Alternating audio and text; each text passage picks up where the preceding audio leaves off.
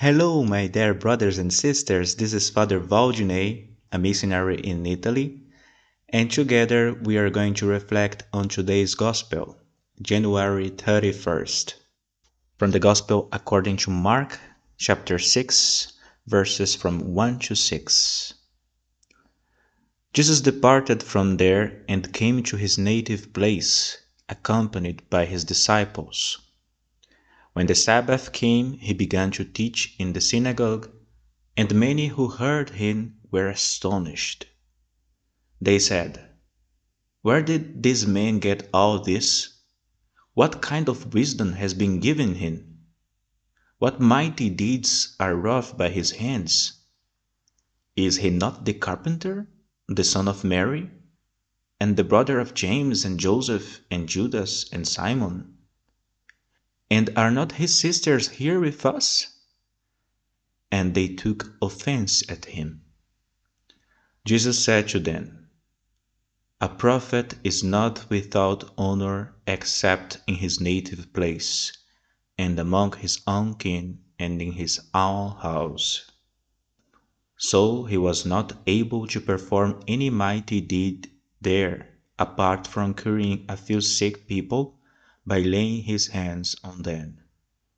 He was amazed at their lack of faith. Today's Gospel has a lot to tell us. We heard how our Lord went to his homeland, Nazareth, and how he could do almost nothing there. Why? Because they had no faith. That is how it is, my brothers.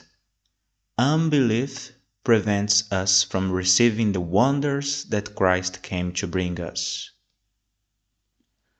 And this is something serious because it's not just a matter of not receiving temporal goods, physical cures, or worldly things.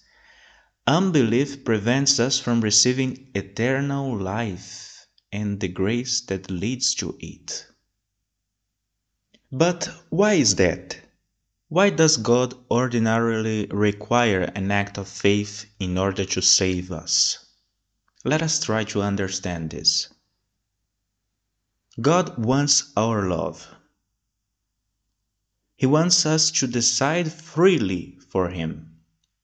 In fact, love must be a free act, a choice, a personal decision. But how do we begin to love someone? Well, the first step is to get to know that person. If we don't know something or someone, we can't love them with a personal, friendly love. That's precisely why, in order for us to establish this relationship of friendship with God, the first thing is to get to know Him. And this happens through faith. Yes, through faith, because faith is not a feeling, as Luther thought. Faith is a light that illuminates our intelligence in order to know the truth about God. It's our first step towards God's true love. And now you understand why a person who closes himself off from the truth about God also closes himself off from God's love. How can God come into a person's life if they refuse to even know Him? Saint John Paul II wrote that one of the most serious moral obligations a person has is to seek the truth, especially religious truth. The reason is that only the truth will set us free, uniting us to God. Therefore, brothers and sisters, let us open our hearts to faith. Let us listen and accept what Jesus Christ reveals to us about the Father, and then with this knowledge, our love for God will also grow, and our lives will be transformed. May God bless you, in the name of the Father, the Son, and the Holy Spirit. Amen.